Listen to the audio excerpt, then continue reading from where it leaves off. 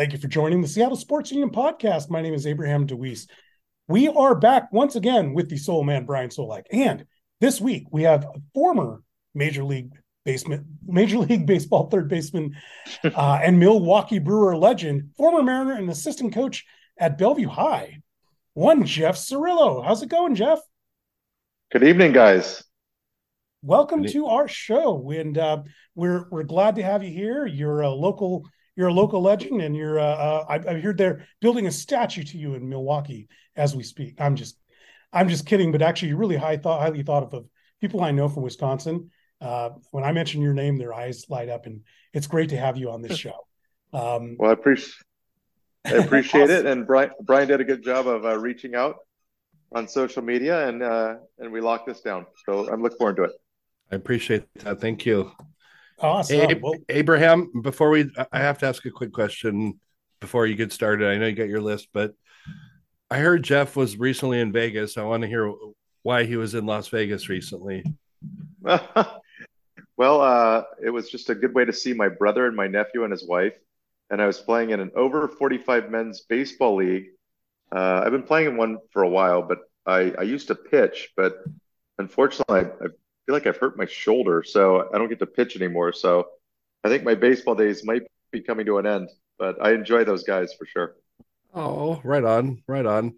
I heard you met a friend of mine too, Chris Lampkin. I don't know if he said his name to you or not, but he mentioned that I was trying to contact you and you guys conversed over a couple of days, but Yeah, he's the one that locked us in. Yes, I play with Steve Lampkin okay. is on my team and is a good friend. So any of the Lampkins is a friend of mine. Nice, right on. Good people. Sorry about that, Abe. Go ahead. oh no, it's okay. That's perfectly fine. Now all you got to do is you got to figure out you got to figure out who else you know in the various towns as you're stalking Jeff Cirillo. I Right. heard Jeff, you're in California right now. Don't worry though. Even though I didn't know it, I bet you Brian does. Check your car for those little apple Just don't tires. bring up Dustin Pedroia fetish. That's all I asked, Abe. Oh, that's right. That's right. Are you cheating on Justin Pedroia with Jeff Cirillo? Is that what's going on? Anyways, move on. Oh, okay. We got a show to go here. Hey, Jeff, you went to USC. You're a Trojan, and I was looking you up, and you played with Mark Smith and Damon Buford, each of whom have had nice MLB careers. But as a Mariner fan, I noticed that you played with future Mariner Brett Boone. That colorful character. He's brash. He's outspoken. What was it like to hang out with him when he was 20 years old? Oh man. Well, Brett actually was a very funny guy. I mean, he was very quick with a wit. He was very, very confident, as you guys know.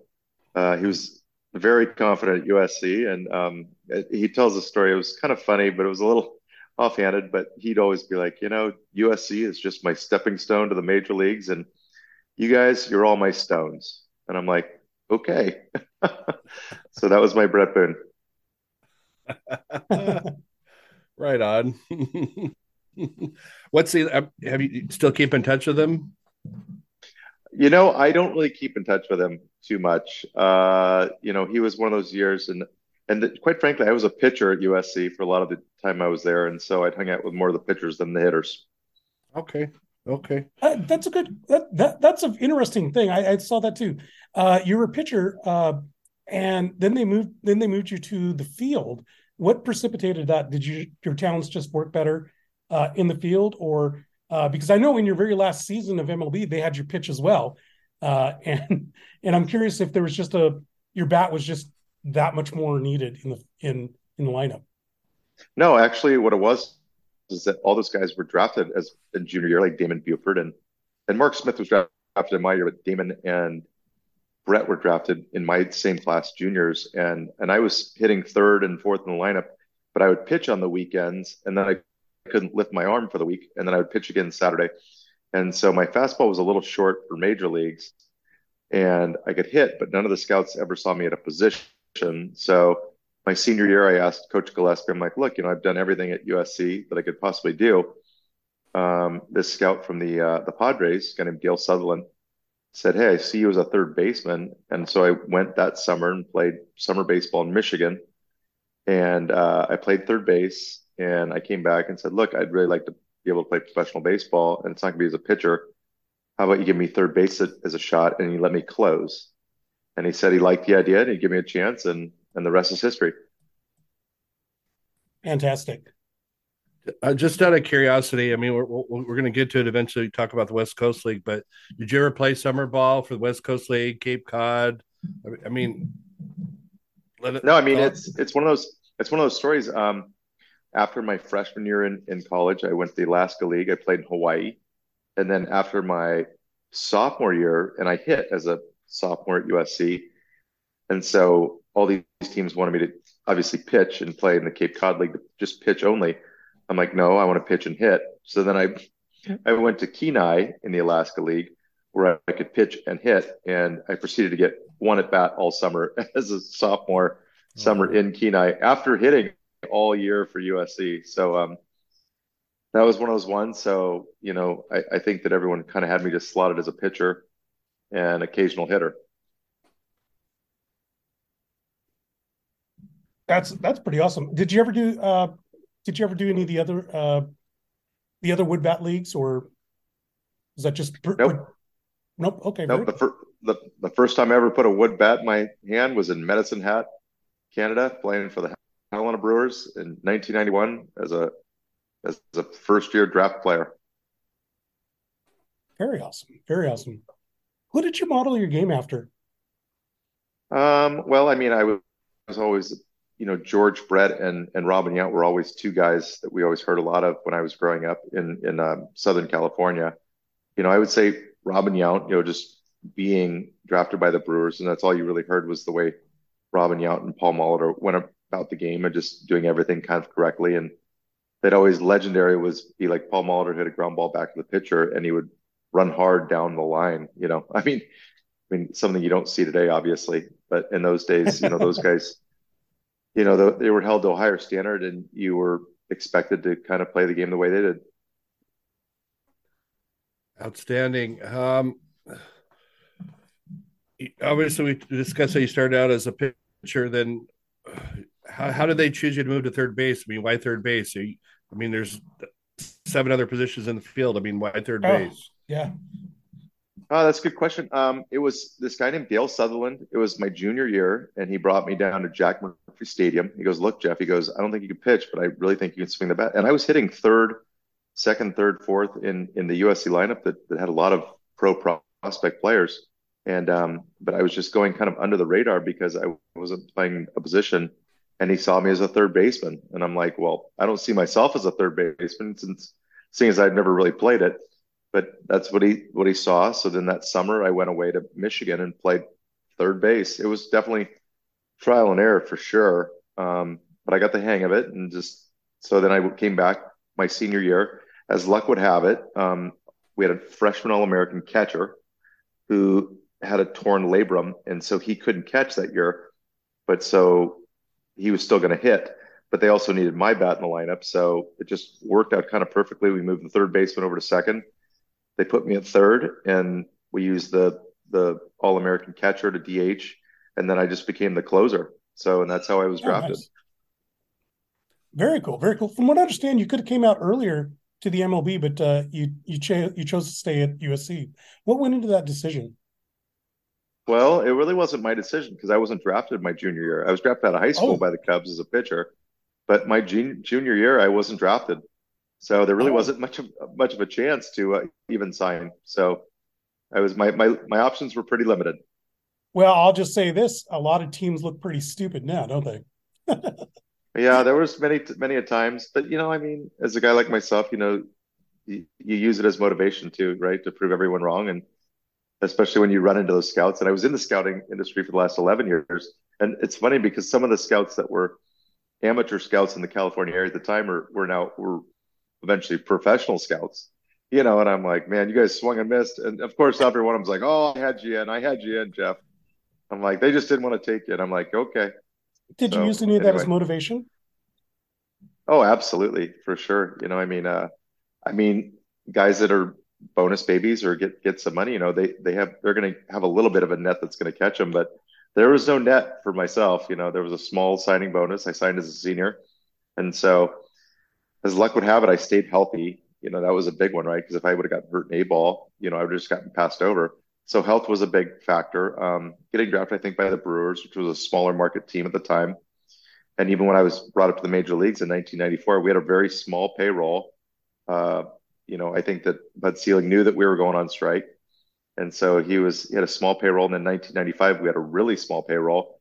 So I got several opportunities to stay where if I was drafted maybe by the Red Sox or a bigger market team, I think I went three for my first 27 in the major leagues. And so I might not have gotten another opportunity if it wasn't maybe with a smaller market team. I want to ask about minor league ball. I mean, obviously this is going to throw me in the old person factor, but what's the difference between when you played back in the 90s to where now we here at the South Sports Union cover the Seattle, we cover the Everett Aqua Sox religiously every summer, and All right. we seem to see more international free agents, college players. I mean, is there a big difference from playing back then and nowadays? Well, that's a good question. Being in the scouting, and I've been to Everett many, many, many times in the last 11 years, scouting the guys that are coming through that aren't even the Everett Aqua Sox. And I had a AAA manager tell me this, and it was a great, great line because, and I had just gotten to AAA, and it was a guy named Chris Bando, Sal Bando's brother, Okay. was our AAA manager.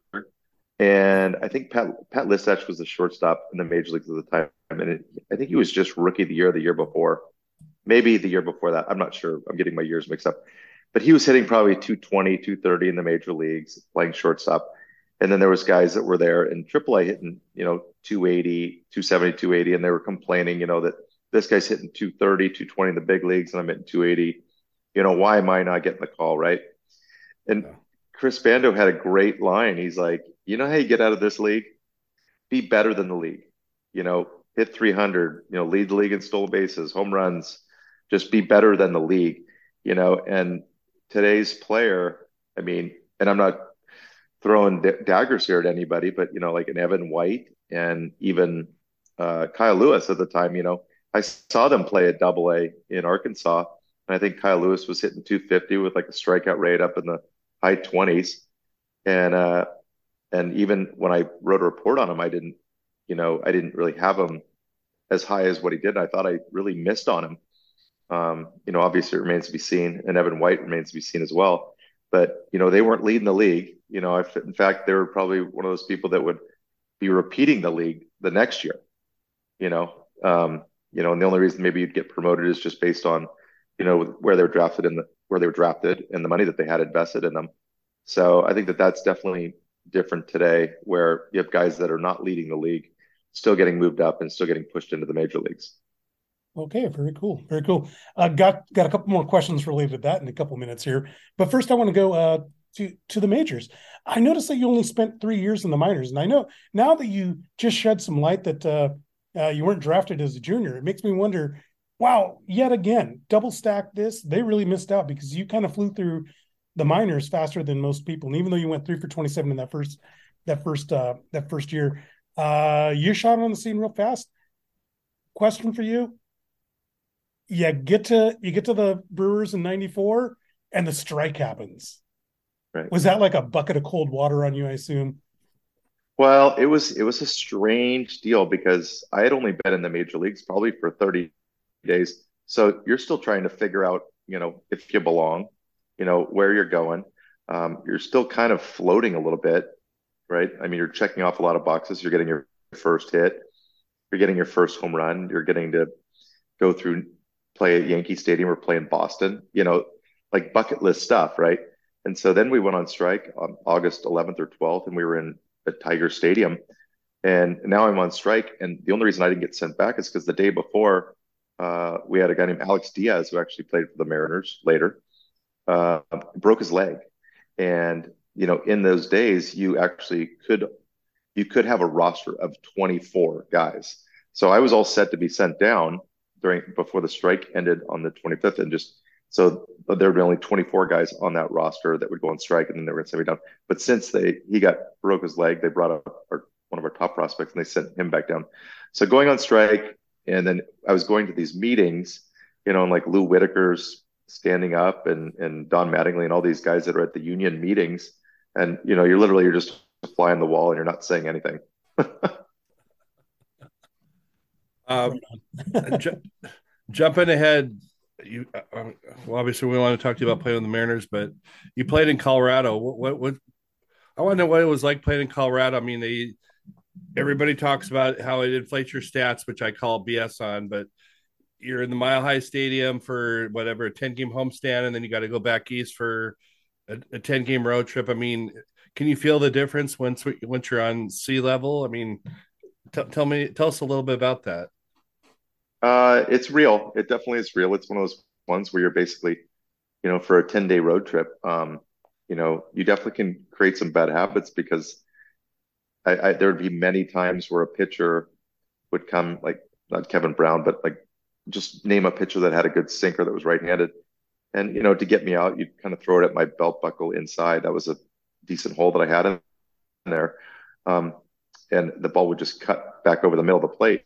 So you'd basically be eliminating a guy's sinker in Colorado. And so you're not really worried about the ball inside. And then you go on the road and the breaking ball has more bite and then the sinker has more sink. So you're basically facing college pitching in Colorado. And then you have to graduate to the major league pitching when you go on the road. Oh, wow. Right on. Yeah. So he's calling BS on you, Brian. Hey, Jeff, you were at the Brewers both when they were in the American League and in the National League, and there was a big brouhaha, especially with fans, going interleague play that happened around the same time, and then having the Brewers in the National League confused, the rivalry. As a player, did that change anything as to how you operated, especially with interleague play, or is that just all the fans getting riled up about nothing? Well, I think we were all a little bit worried because we had a guy named Jeremy Burnitz who had come over from the Mets, and he was with the Mets first. He was drafted, and he went to the Indians, and then we got him.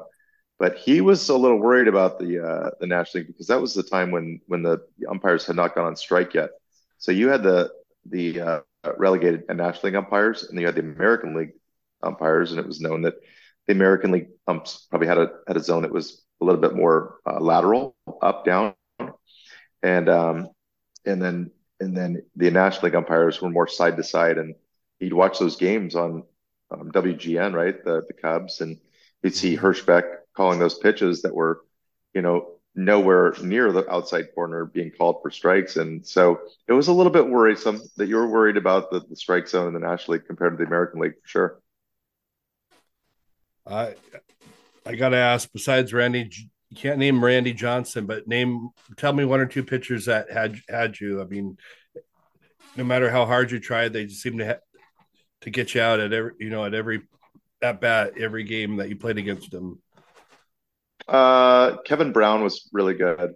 He was definitely probably had the best stuff I'd ever seen. With Randy Johnson, and then Pete Harnish. I had trouble with Pete Harnish. He was kind of hid the ball real well and kind of threw it at top of the zone fastball. It wasn't hard, but he seemed to just get right on the top of the zone. How about one pitcher that you just raked on every time you faced him? It seemed like Andy Pettit. Okay, yeah, Andy.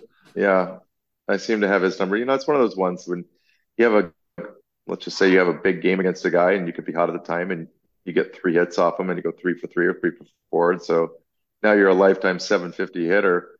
And then the next time you play him, you get a couple more hits and, you see this lofty average, and then it kind of takes on a life of its own both ways, right?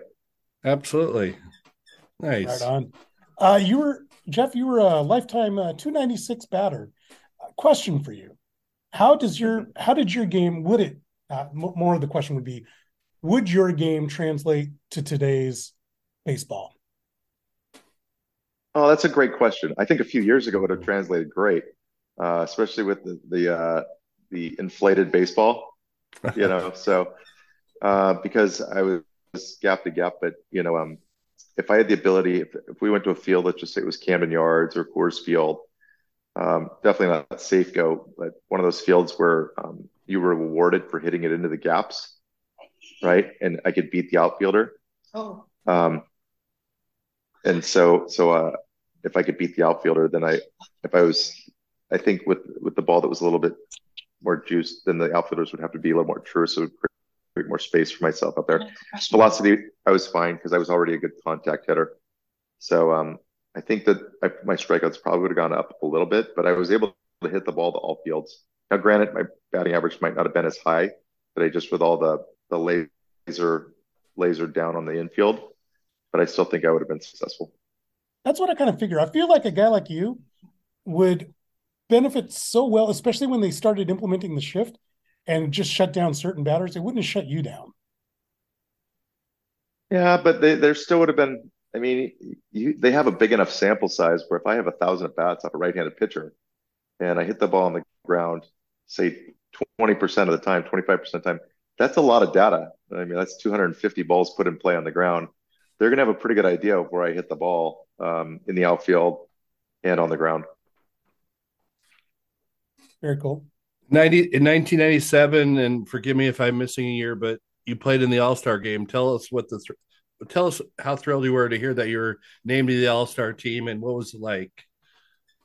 It was, it's similar to when you're called up to the major leagues, right? I mean, it's just, you're kind of in awe of these people, and it's, you're just taking it in. So you're kind of quiet and, kind of seen, not heard.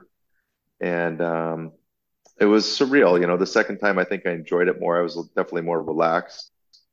Um, it's a blur now, but it was obviously, you look back on your career, especially as we get older, you look back at some milestones, and those are things that can never be taken away from anyone that ever makes an all-star team.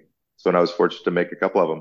And to be honest with you, 97 was not even my best year with the Brewers, but that was the time when there was no internet and there was no fan voting other than in the stadium.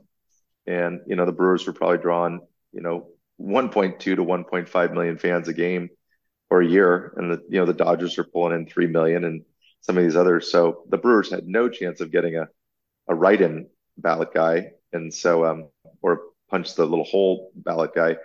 And I felt like the Brewers were always trying to market their players. So every year they would kind of send a new guy, and it kind of held true for the 4 or 5 years that I was there. I think one year Vaughn went in 96. I went in 97. I think Vigna went in 98 and Burnitz went in 99. So they're definitely trying to share the wealth there.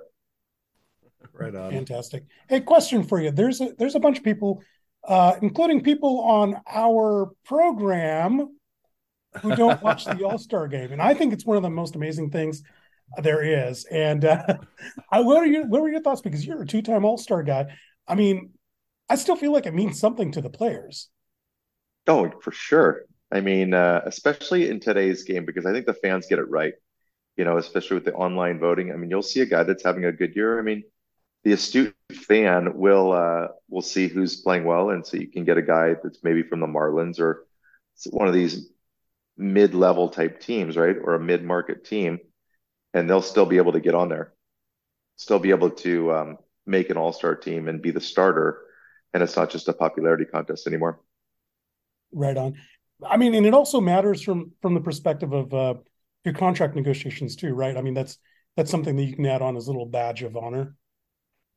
Yeah, I think so. I think that, everything's weighted, right? I mean, arbitration is just a weighted thing, right? They take your days of service and base it on your production over those 3 years, or 2.3 if you're a super 2 guy or a 4+ player.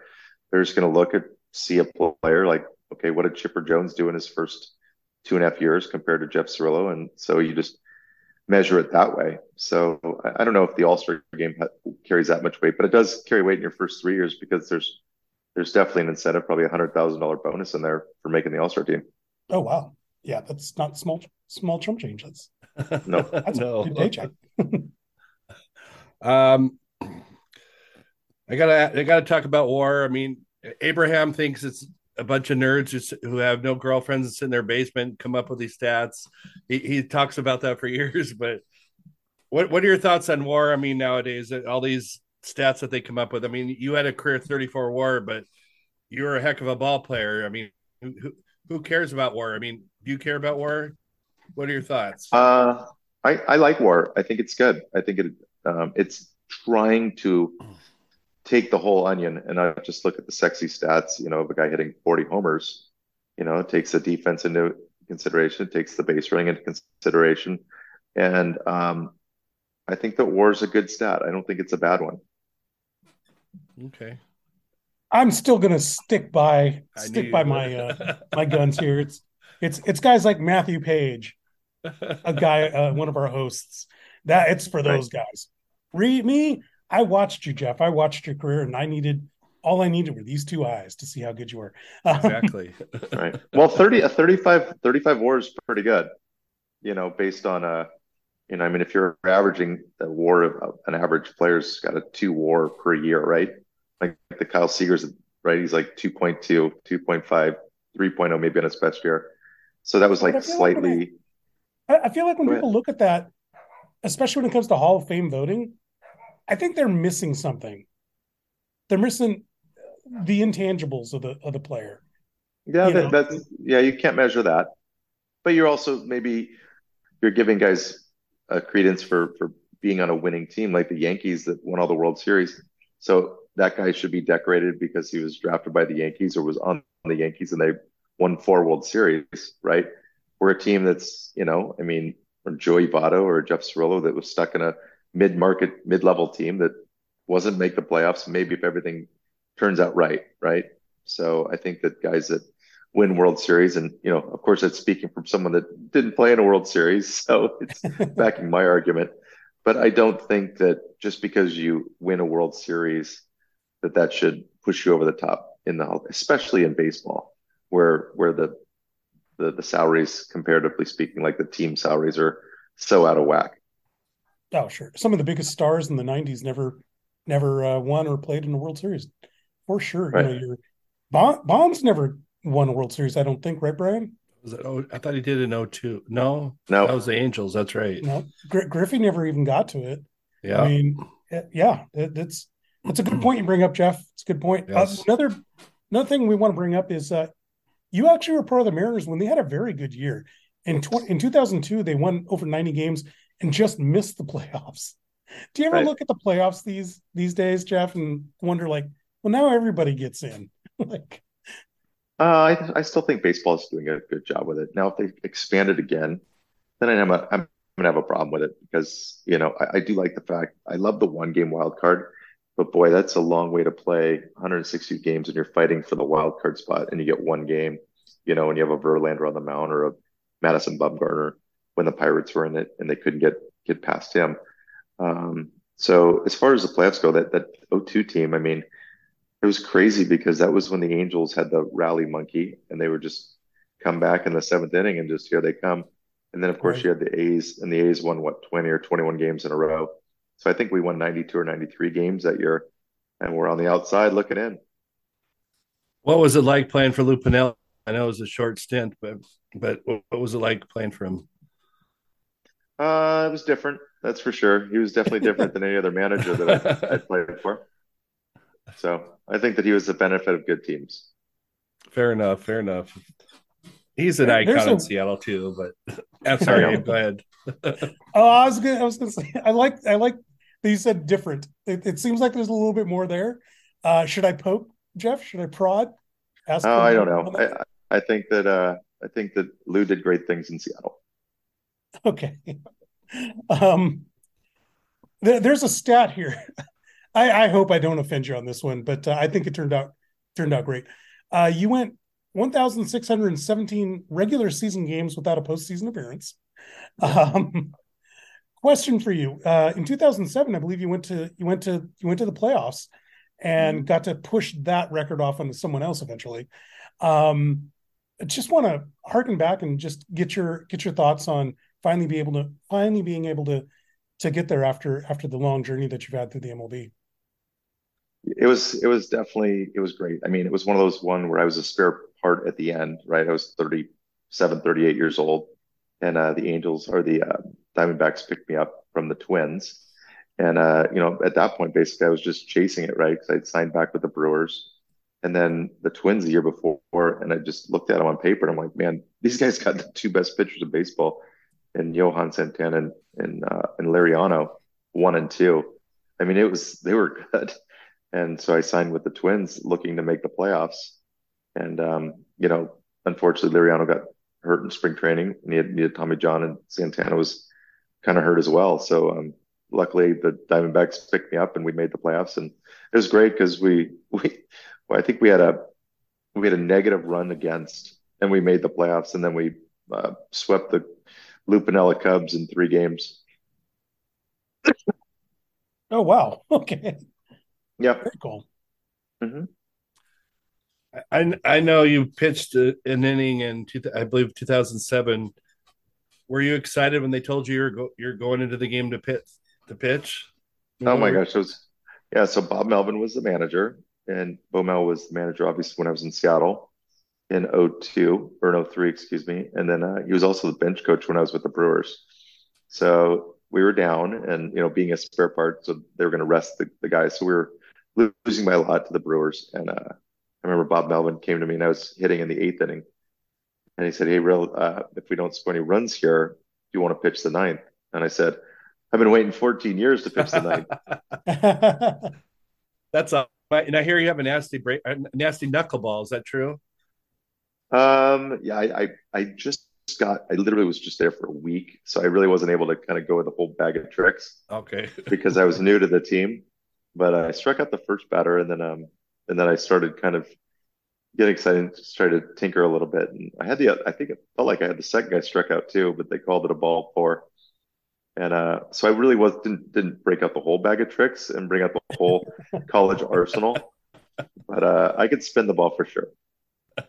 Very cool. I want to go back to Bob Melvin. I didn't realize you played for him, but you obviously that would have been your second stint with him. Did you see him becoming as good a coach that he was going to be, like even back in 2002, I guess it would be? Like, did you think like this guy's got it? I think he did. I think that it was interesting when he first got his first managing job with the Mariners. I think that it was a very veteran team, so I don't think that he was able to really put his exact stamp that he wanted on it.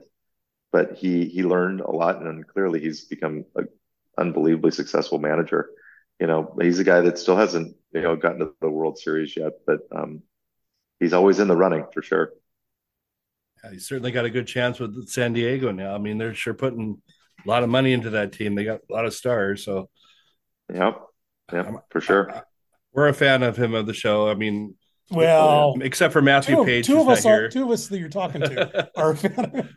We have a malcontent. He's from Oregon, though. So, what do you expect? Got it. No, Bob Melvin. I kind of wondered about him, especially at Oakland. Like, why doesn't everyone talk about him? Because he's taken teams where they're just selling off players left and right, and he's still putting together 90-win teams. Right. That takes something. Yeah, I agree. I think that a good manager kind of lets his players go. And I think a bad manager hurts a team more than he helps a team. Right on. Yeah, I agree with that. Speaking of managers, Jeff, I hear that you used to manage the Walla Suites of the West Coast Baseball League. How did that come about? Well, I'm part owner of it, obviously. I own a couple minor league teams. And actually, I never actually managed it because the one year I was supposed to manage it, COVID hit. So I was going to retire from my scouting. And then the next year I was going to manage it. And then we had some medical stuff happen, so I wasn't able to manage it then. And then last year I wasn't going to manage, but it's something that I'm probably going to do in the future. You brought up the fact that you're part owner of a couple teams. You also own the part owner of the Yakima Valley Pippins. I mean, how does that work out if the two teams play each other? Who do you root for? Oh, we don't talk about that. Okay. Well, how about we root for both. I noticed that Solack is wearing a Bellingham Bells. I had to. I saw that. we cover the Bellingham Bells, so yes, I had to support my team. But yes, yeah. Well, hopefully we'll get to see each other in a couple summers. Maybe I'll come up there this summer. That'd be awesome, Jeff. That would be Question awesome for you: why would Bat League instead of perhaps I don't know, double A, single A, whatever, what have you? Do you just like working with? Do you like working with college kids? Well, it's a two-part question. One of them is a financial obligation. The Wood Bat League franchise fee was completely smaller than trying to buy a minor league affiliate, which is probably a good idea. Just in the sense that there was some consolidation that just happened, and you could have lost your team. The other one is the fact that we don't pay the college players, right? The college players have to get there. They have to. I mean, with the new rules in the NCAA, I mean, back in the day, like the teams would fly us out to Alaska or Hawaii to play. Now the college kids have to find their way to us, and we take care of, you know, their equipment and their travel and a little bit of meal money, and we get them host families and things like that. So as far as margins go, it's definitely better to be in the West Coast League than probably own a minor league team. Right. I Who's noticed that former Seahawks punter that's John right. Ryan owns the Portland Pickles, so it seems like maybe it's a hobby for former athletes. Then, Yes, yes. Well, the thing that John has that we don't is that Portland is a much bigger city than Walla Walla. I think that Walla Walla we have about 40,000 eyes or 80,000 eyes, excuse me, 40,000 butts that we can put in the seats. Where Portland's obviously has a bigger draw. So they draw probably about 3,000 fans a game, and we're probably about 1,200 a game. what is it with your league? Pippins, which are a type of apple, Wenatchee applesauce, Hmm. pickles, sweets, which is an onion. It's a very foodie league, isn't it? Well, we wanted. I think the Yakima would have been a perfect one for the to get the hops right for the Oh beer. yeah, And Oh yeah. but the guy that owned the Yakima Bears, and then they changed the names from the Yakima Bears to the Yakima Hops. He literally moved that team that was a minor league team in the Northwest League, and he moved them to Hillsboro and took the name with that's him. right. Okay. Does Rob Meyer, who's a friend of our show, come out for a visit to Hmm. either of your ballparks? Oh yeah, Rob Nair. He's the president of our league, and he does a great job, and Uh, he enjoys it, and he's written a couple good books, and so I think that he's helped expand the league. I mean, I I believe there's about 16 teams now in our league. I'm not sure. I might be a little bit off on that, but we continue to expand. So I mean, clearly baseball's pretty big and still growing. That's fantastic. Do you guys? I saw. I want to say it was an Alaskan team called the Alaskan Gold Panners. Do you guys schedule out of league teams like that? We do non-league games, but it's mostly like with like the Highland Bears, or there's another collegiate league that's probably a little bit. I mean, there's still good players in it, obviously, but it's not maybe the same quality, end to end as like the Bellingham Bells or maybe the Sweets. But we do play a non-league schedule, probably about 9 or 10 games. That's right. They're called Pacific International League or something like that. Or Something. yeah, and I think Everett Merchants, Solack is one of those teams. okay. Maybe. Yeah, there's like Redmond dudes. I don't know why I know so much about this. Anyway, I just love we love on this show minor league sportsman. We Um, do. We do. Uh, I gotta make a plug for a friend of mine. His son, his name is Jackson Henderson. He's a sophomore. He's going to be playing for your team in Walla Walla this summer. I don't know if you heard of him or not, but I just wanted to plant that seed. He's a good kid, and he's a right-hander. He throws real hard, and just keep an eye out for him. He plays for Columbia Basin College, so hope you don't mind. Will I made a do. play right on. I will. Well, you just have to, if I'm out there and you see me post a photo, just make sure you send me a note on them. Will do. it, are your teams mostly local kids, or I mean, do you have pipelines to get these guys? We do. I think that UCLA, USC, and Oregon State have all been pretty good to us throughout that league. I think it benefits them as well. Washington State. We haven't had too much luck with Washington, but my relationship with Kelly's pretty darn good. It wasn't as great with Megs, but but Kelly's pretty good, and so we try to because it makes our roster, it makes it easier to field a roster when every year you can rely on UCLA to send us 3 kids or USC to send us 3 kids, or you go on and on, so you can fill your roster pretty quick. Awesome. And with the pandemic subsiding, going back up to Canada is back on this year. I believe it is. Yes. Okay, cool. I think it was on last year because Brian, weren't we going to go? Yeah, you and I were going to go to We Canada. were going to go. Yeah, we had to cancel, but yes. But yeah, we're very fascinated because your league has expanded. That there's an opportunity to take some field trips. In fact, I believe Golden Tate was playing for the former Seahawks wide receiver was playing for the Portland Lefties, and that was a trip that I wish I'd known sooner. I would have made my way out there. It's neat to have Right. little things like that going on. Mm-hmm. For sure. Have you guys had one or two players that you can name over the years that have come through there, Walla or Yakima, that are currently in the MLB? Well, I've got one kid that a funny story because John Stanton, who's the primary owner of the Mariners, he's the majority owner of our team, and he used to have a facility called the Bellevue Baseball Club, and it was in Bellevue, and and I was trying to put this select program together, and so it was off of the Walla Walla Suites, and because John let us use the facility, and we were the only team he would let in there was our little suites, my little suites team that I grew. But off that team, we had our first major leaguer come through, and I've coached him since he was 13. But it's Corbin Carroll. So Wow. Really? yeah, Oh my gosh. yeah. That's So awesome. He's fun to pride of watch. Lakeside. I know. Yeah.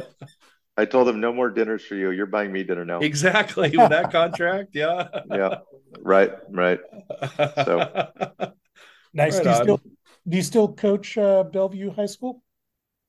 no, so my son went to Bellevue, and then he played baseball at USC, and I coached him for 3 years at Bellevue, and then when he graduated, when he graduated, I graduated from Bellevue, and Okay. this year I've been coaching, volunteering coaching down here at a school down in Indian Wells, California. So, but we're not very good. No problem. Very cool. Hey, we got about 10 minutes left. Brian, let's ask some questions about some of the new stuff in baseball and see what he thinks. For example, Jeff, what do you think of this new pitch clock? I like it.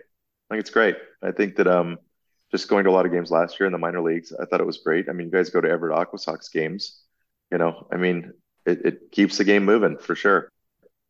The traditional part of me was against it at first until, yes, like we saw it at Everett and oh boy, we get to go home. Yes, yes, It's not yes. 10:30 at night. Right, right. It's not the pitcher not taking forever to come set and then doing his breathing and then 20 signs from the catcher to the pitcher. It's just yeah, it was getting out of hand. How about the bigger bases? Are you a fan of that? I still don't understand what the reason for the bigger base is since you can't take out the second baseman anyway. I I don't get it other than maybe it's the replay and the guys can push each other's hands off or I'm not really sure why they have it and I've never gotten a good reason why they have a bigger base. Well, we saw Ty France get his foot stepped on last. Was it Ty France? I think it might have been Ty France. Somebody got his foot stepped on. That's a Mariner, and maybe the bigger base might help with that. Maybe I don't know why. I mean, if you're just going to be worried so much about the first baseman, why don't you just put the softball, safety base on the right hand side so the runner can run that way. Oh, like the little slap down orange Yeah, ball. yeah. I mean, if you're going to go that far, why don't you just do that? What do you think about the the two pickoff moves rule, where you can't throw more than two times to the base? I don't know. I mean, I think that they're implementing that one because I think that the robo umpire is coming soon. Are That's you a what I Yeah, fan of think. that's the that? big one. Is Jeff? What do you think about the robot umpires? I think it's going to bring its own set of issues, and it's not going to be good.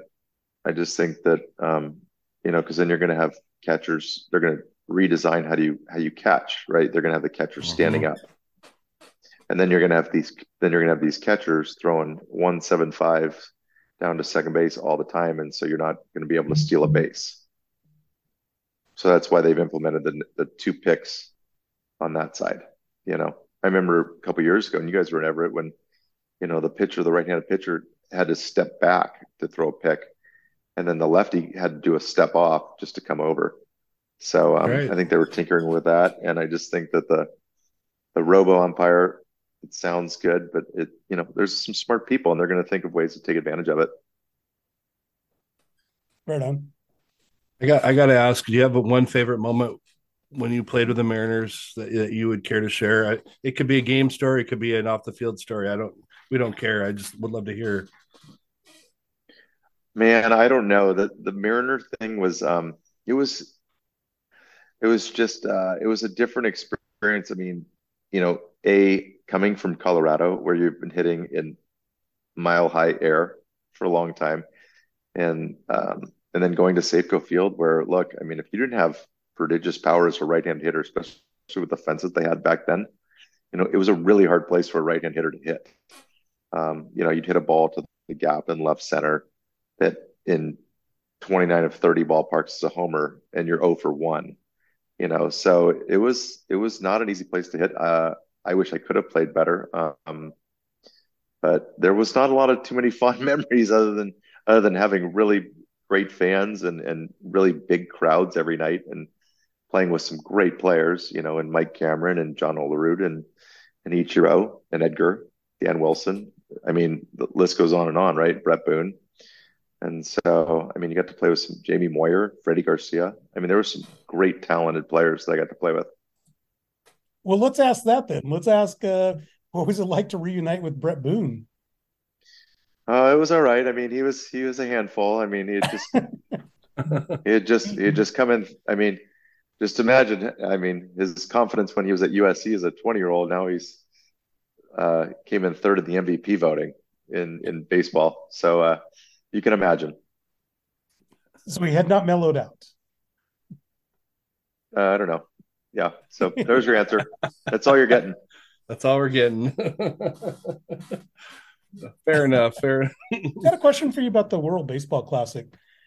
Back in the 90s, I think you would have been on that team had that been a thing. But I know that there's some discussion about whether it interferes with the season. Would if they had invited you, would you have accepted, or would you have said, I need to focus on the season? No, I would have done it for sure. I think it's an honor to do it. I think anytime you can wear something that says USA on it and try and do it more on a global scale, plus you're playing an all-star game every night, and and your stats really don't matter. So there's really no seasonal stat based on it. You're just basically playing for the jersey on the front and not anything on the back. In front of a packed crowd every game, you bet.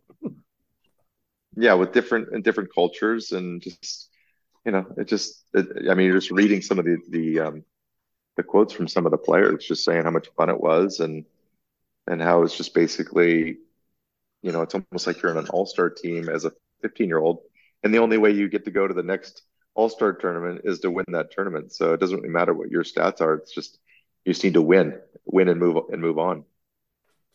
We're getting a lot more international flavor into the game. Do you ever get concerned about homegrown talent and the state of baseball as far as what the kids are playing these days? Oh, I think that question that's always been an argument for a while now. I mean, I think the numbers weigh it out. I do think that baseball's become a lot more expensive today than probably 10, 15 years ago, 20 years ago. Look, I mean, that book, baseball's you have to have a lot of talent, but it's also a skill. It's not like football where it's like, okay, that guy's the strongest guy and that guy's really, really fast. Baseball is like a fine motor skill. Like hitting a baseball takes a lot of practice and takes a lot of hours. And the only way you can really hone those skills is to find better competition. The only way you find better competition is you got to go out and seek it, right? So the 12, 13-year-olds who are being identified, they're going out and playing in Georgia or Texas or California. And, you got to have money to do that. Right on. What kept you in Seattle after you retired? You mentioned earlier you live here the state of Washington, 6 months out of the year. There's got to be one or two good reasons why you stayed here. Oh, I love Seattle. I love the people. I love the summers. I love the state income tax, and I and my wife and three kids, and my three kids were born there. That's awesome. Right on. Fantastic. We're hitting up towards the end of our show here. I want to thank Jeff Cirillo, former Mariner, and once again, Milwaukee Brewer, great for being on the show. Uh, what projects are there any projects you're working on right now, Jeff? Either in practice or upcoming? Well, right now I'm just I've been working with Major League Baseball and the Angels for the last 11 years as a professional scout, and this is actually the first year I haven't been to Arizona in my last 34 years of baseball, Oh wow. Oh, which is kind of interesting. And so I'll be doing some radio for the Brewers this year. I'll do some post game, but mostly it's out of my house. As far as my time, I'm volunteering at a high school, Desert Christian Academy, a little small school in the Indian Wells area of California. And just doing some. I used to do a celebrity golf tournament in Milwaukee, and when COVID hit, that kind of went away with Aurora Health. And so as far as projects go, I'm just kind of doing my thing. My kids have all graduated from. A couple of them went to USC, another one went to Puget Sound University. So kind of on the back nine of life right now, and just so that's what I'm doing. And hopefully I'm gonna do the Walla Walla Suites next year. Maybe not this year, but next year. That'd be cool. Yeah, especially if we could see you up in Bellingham sometime or over in Oh yeah. yeah, we'd love to say hi. All right. So, what about social media, Jeff? Where are you active on any Yeah, Twitters I or any do. Facebooks? I do it all. Yeah, I do. What I do, I do the icon 26 is my Twitter handle. Uh, California Dreamin' is California Dreamin' 26 is my Instagram. Nice, nice. Well, as always, we like to end our show with a shout out where we talk about either a person or a place or something that gives us joy in this world and in this life. And I'm going to go ahead and start off with you, Brian. What would you like to give a shout out to? I give a shout out to my father who turns 81 years young this Friday. I just want to say you're an inspiration. I love you and hope you have a wonderful day, Dad. Can't wait to hang out with you. Awesome. And I'm going to go ahead and give a shout out to my son, Vincent, who's currently probably right this second, now a little bit late over there, but at the Louisville Slugger Museum today. And I'm getting constant pictures from him. And yeah, I'm so happy that he gets to do something that I got to do someday. I got to get out there. How about you, Jeff? Do you have a shout out for us?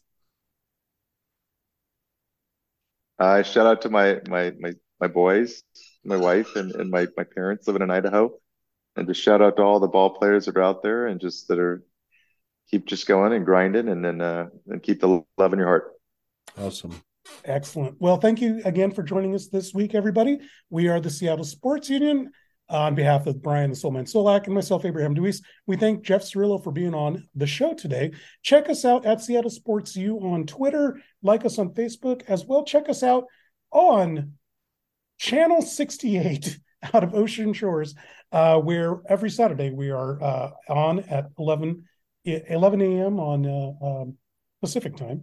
And as well, check us out at Captivate FM, iTunes, Spotify, anywhere you get podcasts. All right, guys, thank you for joining us, and we'll see you next time.